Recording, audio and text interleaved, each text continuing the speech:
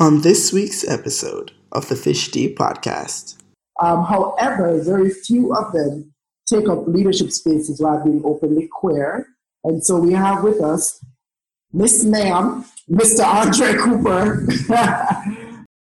There are people saying that I can't be a guild member because I'm a known gay man. But did you have any fears within yourself while you were running? I remember they were outside, they knocked my door and carry on.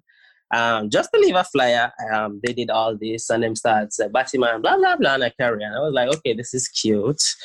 Yeah, I thought like a politician, and it's a legitimate. Oh, everybody didn't know you was a Batman. I would wear my bag as an handbag.